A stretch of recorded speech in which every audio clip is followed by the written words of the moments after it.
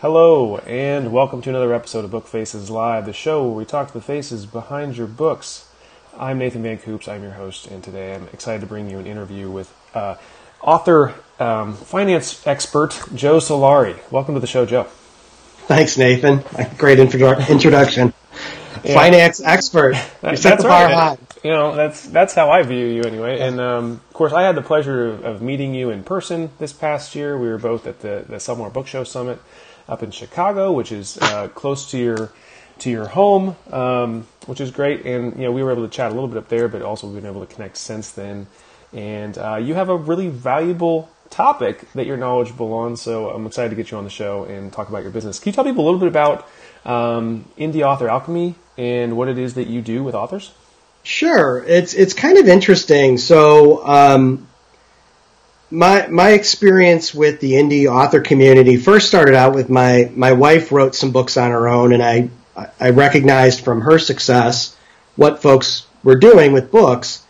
And my background is owning and operating businesses. So with the last business that I exited out of, I decided that I was going to write a book, and I was going to do it independently. And I wrote a book called the Business Owner's Compendium, which I was certain was going to solve every small business owner's problems that they had.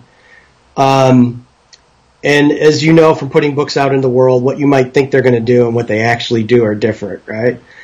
What did happen, though, was a group of independent authors picked up my book and started reading it, and I started to get involved helping them focus their business skills better. So there was some things in there in that book that was really kind of, when you get to the point in your business where, how do I put this? So whenever you start a business, you usually do it because you love to do something, right? Mm-hmm.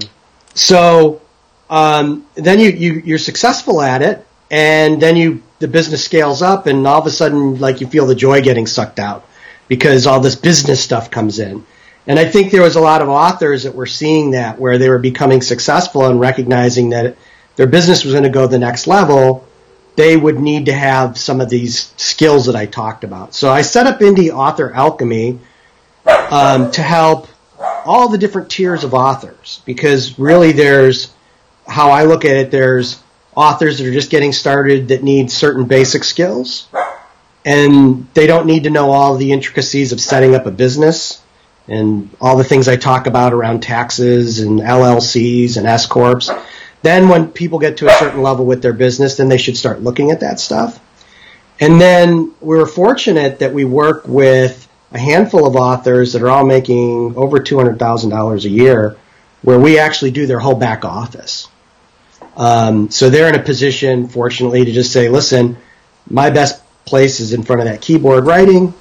You handle all my business stuff. And I work with a CPA named Lisa Gardina, who does their books, and then we walk them through a financial model and financial planning process so that we execute their business plan over the next 12 months. Mm-hmm.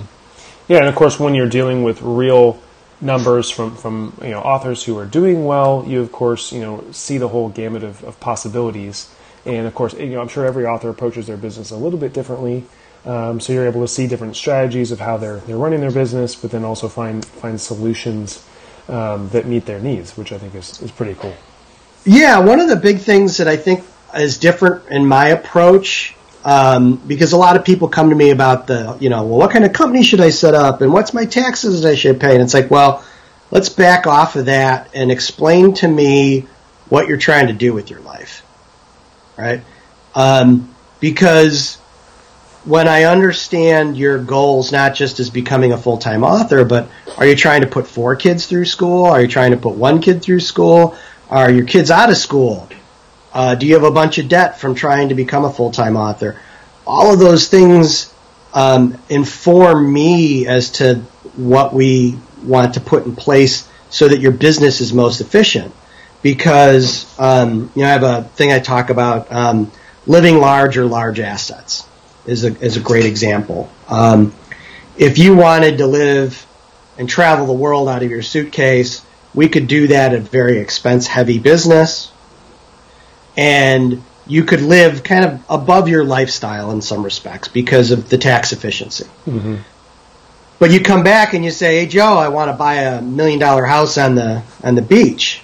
And it's like, well, we can't do that because you have a business that doesn't make any money. Well, it makes a lot of money. No, we expensed it all, right? Okay. Really, right, if you said to me, I want to buy a house in 2 years, then it's like, okay, well, we want to structure your business in such a way where we're showing the income on a W-2 so that any loan officer can approve you for the home you're trying to buy, right? Like those numbers are immutable.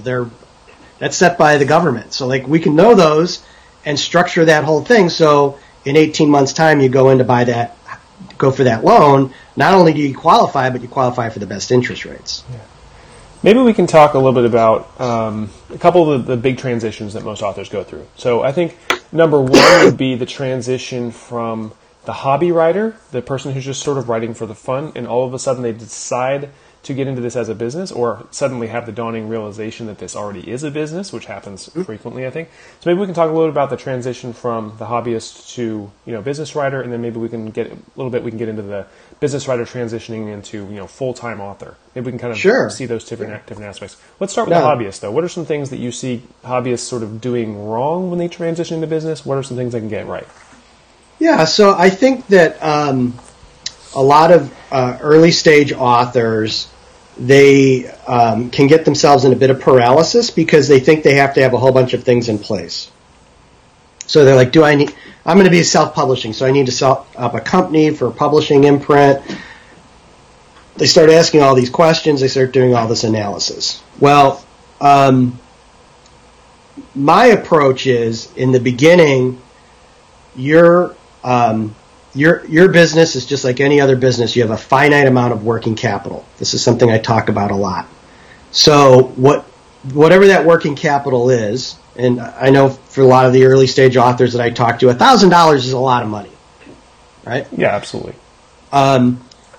So to go spend half of that to go set up a company doesn't make a lot of sense when that working capital really should go into an awesome book cover and editing, right? Because we need to get a product out in the marketplace and understand, is there an audience, right? Because the business is all predicated on that there are readers that are going to read your writing and they're going to pay you money for it. So the sooner we can figure that out, and the sooner you can see where you need to adjust, because anybody that's written, they get feedback and they learn, they become better writers over time. Right. So I think that's the big thing is don't get hung up on setting up a business, because there's really not that much in taxes you would save. Right. And the legal liabilities that you have as an author and operating as an author are very low, unless you're writing some really freaky stuff. Mm-hmm. Which there are people out there I know that do that, but most of us that's not the case, right? So the real big thing is that understanding that working capital at the most basic level in a book launch. Does that make sense? Yeah, absolutely. No, I think it's to build the foundation first, basically, before you start trying to build an empire. Make sure your basic product works. Make sure you've got your market research down. You're actually feeding the right product to the right markets, and then we've got some steady. We've decided that we've got a book series that has legs. Okay, yep. We're starting to get into the hang of this book writing thing, and we can produce more of them. So we now have a steady, maybe low but steady income, and then we want to maybe slowly transition this income up. Maybe we can talk a little bit about what are some things authors should definitely be doing as far as how they're reinvesting this capital. Okay, now we've got an income. How are we reinvesting, and then what's that transition like to get to the point where okay, I feel like I want to do this full time. Well, one of the things I talk about a lot is what I call a launch trough. So it's the concept of the cash flow gap between the money that you have to put out and when you start to see money coming back in. So on all the platforms, you're talking at least a 60-day gap of, my book is launched this month. I have $100 in sales. I do not see $100 in cash on that for another 60 days. Now, if the case is that I am investing appropriately for book covers and editing, that money's all up front. So when you think about well, I'm a sci-fi writer and I want to write a series. Going in with a plan that your first book is going to pay for book 2 and book 3 is a plan to fail, right? Yeah. Because what you've done is even if you can write as fast as you think you can write, if you don't have that working capital, you can't put the product out in the market the way that you said you are. And in the cases of like a fantasy or sci-fi, people have an expectation of multiple books. So that's probably as you're looking at this, it's like get that one book out there, make sure you can find your market, and so you can pivot a little bit if you need to. But then maybe you need to reevaluate your plan and understand how much money it's going to take to actually get those next 2 books out. Because, I've seen people where they're like, I'm going to write a book a month. And they probably can physically write a book a month, but they don't have the money to launch even 3 books. So they get themselves in this death spiral of depression because they just blow their goal. Their goal is 12 books a month. Well, when you do it on paper, it's like, well, maybe if you quit watching Netflix and you cut back on all this stuff and you saved up this nest egg, you could have gotten 3 books out, but you didn't save the extra $2,000, so you were never going to get those books out.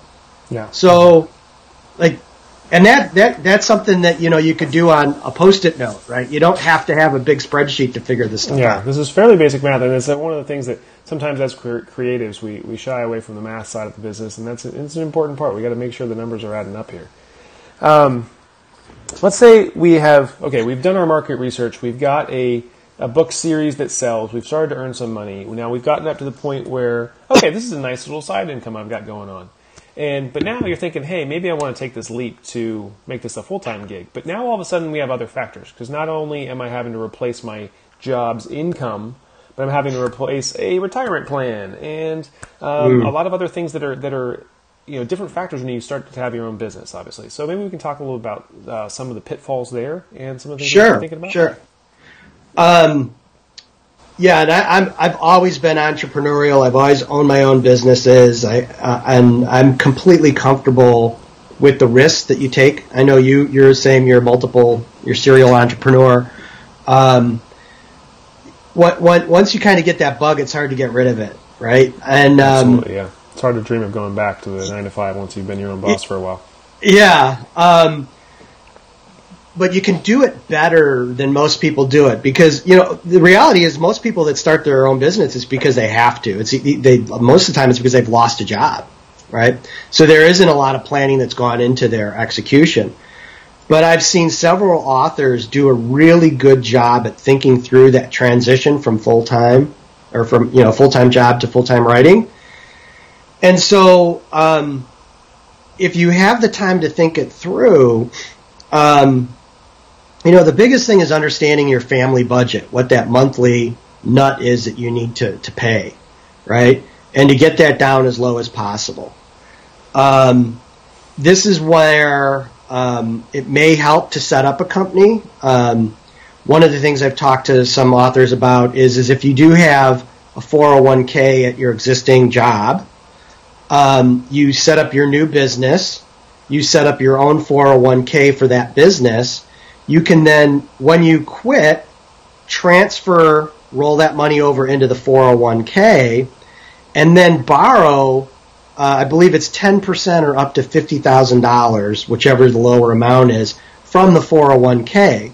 So the whole idea being, if you do a little bit of forward thinking and planning, you can say, okay, well, I've got this money in my 401k. These are my monthly numbers.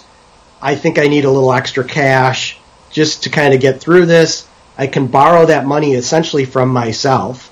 This isn't taking a distribution. This is taking a loan. So you have to pay it back. But the great thing is you're paying yourself back at a low interest rate. So you're actually probably contributing even more to your retirement than you would. Yeah. You're gonna be a good person to pay it back to. Yeah, absolutely. Well, how much money would you anticipate? Or let's put it in time interval. Like, say I figured out my monthly budget for my family, and I want to make this leap. Like, what's your recommendation? Is like, okay, how many months of nest egg do I want to have sort of socked away when I make this leap? For example, do you have any advice on that? Well, you know for a fact that you have a 60-day window that you have to deal with all these platforms from anything you sell turning into cash. Yeah. Right? So if you're like looking at your KDP account and you're seeing you're starting to have these $10,000 months, don't go and tell the boss you're leaving that day, right? Like, you want to start getting that money to build up. Yeah. And I think the biggest thing for most people is understanding what their cost of living really is and what it means to cut down. Now, here's the sad thing. Once you become a full-time writer, you probably don't need all the stuff you need because you're so busy writing.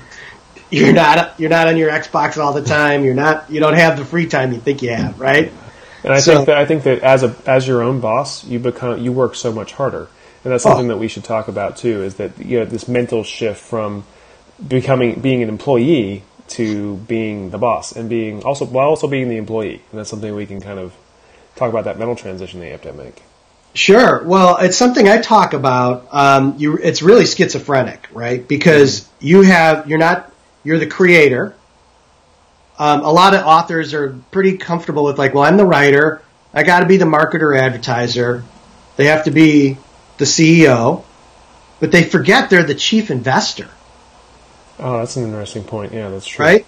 It's like, so if you had a successful writing business and you said, hey, Joe, I would like you to invest $100,000 in my book. My series is about time travel. And I'm running a private equity firm that does that. My expectations for the return on that capital would probably insult you. Right? Yeah. But that's because my job is to make that money grow into more money. Mm-hmm. Right? But you should think the same way when it's your money. Right? Like if it's not doing at least as good as the S&P 500, right? Then your business is inefficient. It's not you just leave that money in the market. Yeah. Or even worse, where people are funding their business with credit cards. Yeah. Right now, your cost of capital is whatever your APR rate is. Is that 19%, 32%? Yeah, depends on your credit, I guess, and yeah, it can get very expensive very quickly. So that's there's kind of two pieces to that. Is like you as the investor having the expectations to make it clear to that other part of your head, the CEO, what your expectations are on the return, right? Mm-hmm. Because until you get that clear, it's hard for you to be a good CEO and understand what your responsibilities are for delivering results. Yeah. Right? Because again, part of the results you're trying to deliver is not just great books to your audience, it's a profit that can sustain this life. Yeah. And we've just talked about this, that the average, small business doesn't, you say it's something like a 50-50 chance of it being in existence in 5 years. Is that right? Yeah. So there's, it's actually a study that's done by the U.S. Census Bureau. You see the numbers a lot on the Small Business Association site, but they've been tracking for over 100 years businesses across all types of businesses, what year they started, up and down cycles. And, your first 3 years, you're in double digits for going out of business. And then it starts to taper off. But the windup is that you've got about a 50-50 shot of being in business in 5 years. Right? And I bring this up because as the CEO of your business, if you think you're special and that's is not your reality, then you're a lousy CEO. Mm-hmm. Right? You're not facing the facts of what it is to operate a business. Now it gets even simpler because we can go back and talk about, well, what's the number one reason why most businesses fail? They run out of money. Right. So if you know the number one reason, and we go back to what we were talking about, even as an early author, is you're thinking about how you're planning those launches, that there's the capital, that it's successful. Mm-hmm. Those are the building blocks of your business. Yeah. That's what builds the foundation. There's a lot of pieces of this puzzle, obviously. The more every time you launch a book, you are taking the risk that a publisher takes. By being authors, we're not only being the creative, but we are also the publisher, marketer, we're the entrepreneur, of course.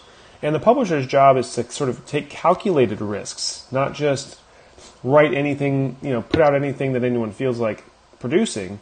You do have to do your market research. There's obviously you have to do quality editing and quality, So I think that one of the challenges we have as authors is making that shift to publisher and also risk management when it comes to, can I keep my business running if I continue to produce this type of product?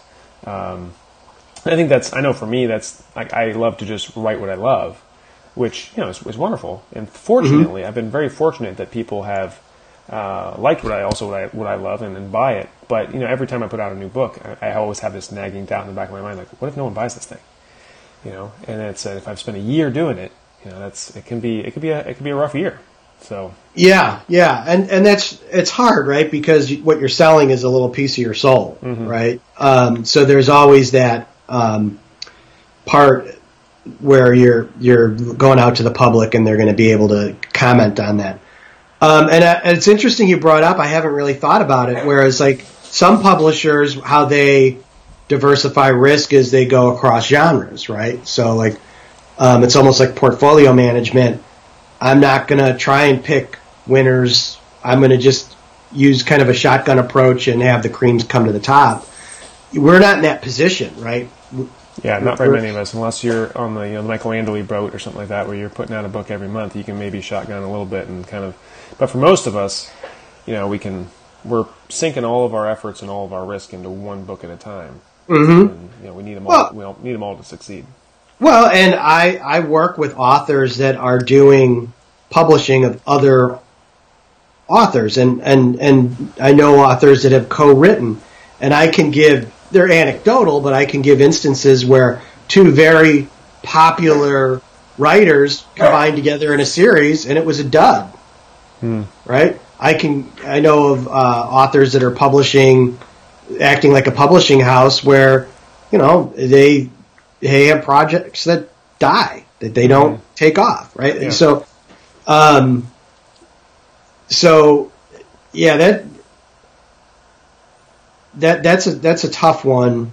But again, I think if you go back to those kind of first principles of like, okay, how do I make sure that my launches for this book are successful? It's like, okay, when I'm setting out my timeline, do I have enough money to do what I need to do to make a quality cover, get it edited properly, and do the marketing that I think is appropriate to launch the book. Yeah. Whatever that might be for you, because that's another thing. I know people that spend $10,000 a month in advertising and people that spend $200. Right.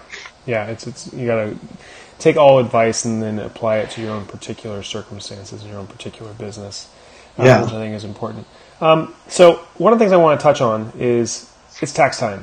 A lot of us are thinking about this sort of thing right now. We're thinking about our accounting and our finances. I just had my tax appointment a couple days ago, and of course, a lot of LLCs and businesses this stuff's due right now as we speak. So, can you give some people a little bit of advice when it comes to taxes, and what are some things that we should be looking out for as small business owners? How we could maybe sort of try to keep some of our money? Sure. So, first off, if you're an S corp.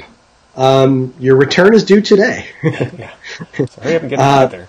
Yeah. So stop watching this and go get your return done. And the other thing that's interesting now is with the latest tax law changes, there are some pretty significant benefits for small business owners. I know there's a lot of confusion around some of this stuff, and a lot of people, and in the groups I've seen, there's a lot of mythology. Again, starting up with that higher level thinking of what are you trying to do with your life, right?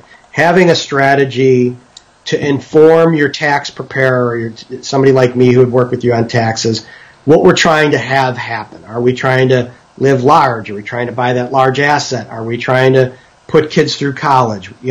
Because all of those things, have different functionality within the tax code, right? And when you step back and you think about the tax, there's 80,000 pages now of tax code. Yeah. Right? It's a giant behavior modification system.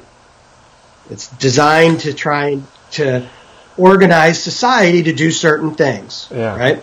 The biggest example is the biggest tax deferment that you can get is contributing to your own retirement. Yeah.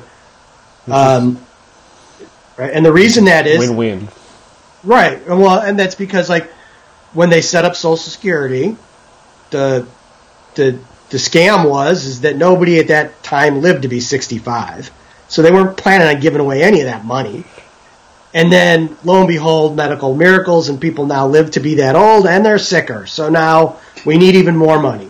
So they do the OLE, and they change the system now so that, like, well, there's Social Security, there's this safety net, but really, you need to plan for your own retirement, and we would rather you do it tax-free. So just that one component at this time of year should be thought about, like, if you've had a windfall year and you're trying to limit your tax exposure, you can do it through your retirement, right? You can put money in a SEP IRA. The company can contribute, right? Yep. Or a 401k if you set one of those up. Yep. So, and the amount you can tax defer is significant. It's like $55,000 per person, right? Yeah. So that's one thing that we've always had and is still in play. Now let's talk about this particular year. There's a thing called the Qualified Business Income Deduction. It applies to sole proprietors, so you don't have to have a business set up at all. Okay? If you're just filling out a Schedule C on your 1040, then 20% of the net profit can be tax-free. Yeah, which is it's a big help. It really helps reduce your tax burden. Yeah, that also works for LLCs and S corps. It just is not for C corps. Okay, and if you have multiple businesses, for example, like if you have an individual account and you've got your business account, it works for both, right? Works for both. Yeah. It's a lot more convoluted than I kind of said because there's caps. So if you're a single person, your gross income, if it goes above $157,000, they start to scale back the amount that you get. If you own a lot of real estate, there are some rules around that. If you're married, I think it's $315,000. But for most authors that we're working with, when you figure, their expenses of running their business, they can get there pretty easily. And one of the things that we talked about with that is, it's the first time where you've been able to get money out of the business tax-free. And then if you use a mechanism like a Roth IRA, you could move $5,500 of that into that Roth IRA and have that grow tax-free for the rest of its life. Mm-hmm. Yeah, which is what I'll be doing. I'm meeting with my financial planner on Wednesday, and that's exactly what's going to be happening for me. Right. So like, when you're talking about wealth creation, to eliminate the government's hand in your pocket like that's the power of compounding, right? Like, you don't even have to have all of that great returns on that money over time. Just the fact that the government never gets to take their effective tax rate out of that is super, super powerful. Yeah, absolutely. Yeah. And of course, and it is very, very important because, no matter what age you are, planning for your retirement, obviously, like you said, Social Security was meant to be a safety net, not an actual plan. That's not a strategy for a retirement. So, we really need to be taking this seriously. I know that, there's some, financial planners out there who recommend, 15% of your profit should probably be going to some sort of retirement plan. Is that something that you recommend? Do you have any particular numbers that you kind of give authors as a ballpark? Like, hey, how much should I be investing in my retirement? So my thing is, for most authors, for most business owners, is to get them started. So even 5%, right? Because they're so giving and they're so self-sacrificing that they're not doing that, right? They're more worried about that money being in the business as working capital than they are getting it off the table and having it become a retirement fund. So my approach is with most folks is let's get 5% going into retirement. And then as the business scales up, we can start to ratchet that up. But even if it just stays at that 5%, it's growing with the whole piece. Mm-hmm. I just think because we're talking about the self-employed here, they always have this fallback, which is, well, I'll just keep working. Right. Which is not a good employer-employee relationship, right? No. You can't just demand that your employees work until forever if you're the CEO. So right, yeah. And think about it like, okay, well, maybe it's not that you're like, well, I'm never going to save up all the money I need to retire. Yeah, but you can save up a significant chunk and have it grow, mm-hmm. and then start taking distributions, mm-hmm. right? And it makes you so you don't have to work as hard, right? Like, yeah. It's a blending of that income that, yeah, you're still working. You probably were going to work anyhow, especially as a writer. It's something you can do for a very long time. But knowing that there's these other sources of income and, using, the retirement plan for your business as a way to diversify the business, right? Yeah. So you taking those profits that are going to be 100% tax deductible to the business, moving them into your retirement fund. Now they're tax deferred, growing to you in a traditional or like a SEP IRA. They're now in the market and they're growing at the market rate. And you look at somebody like Warren Buffett, who's shown time after time that you just put that kind of money into standard index funds and you'll do as good or better than most of these hedge fund guys. And that's something we always talk about as authors, is trying to come up with diversified streams of income. If you've got all your eggs in one basket, and it's all coming from Amazon or whatever it is that where you're getting your money from, it's a little scary. So you want to have some other source of revenue, and of course, yeah, like you're saying, this retirement planning can be an extra stream of income eventually for you. It's just smart advice. Yeah.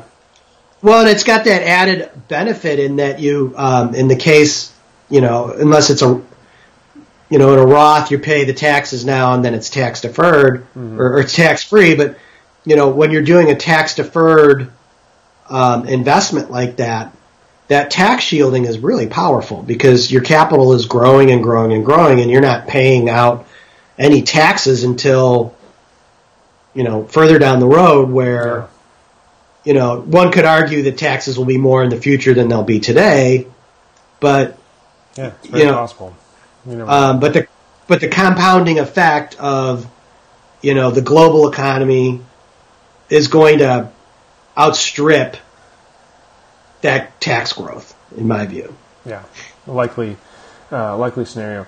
So we've managed to go through our half hour pretty quickly here, but for people who want to find more information about what it is that you do, maybe reach out and contact you, where's the best place for people to find more information about this? Sure. So, I've got a website called Indie Author Alchemy, all one word. We've got a couple of courses that we do there throughout the year. One is called Sole Proprietor Simplified, which is it's less than $100, and it was created by Lisa and myself, and it teaches you all the stuff you need to organize your sole proprietorship.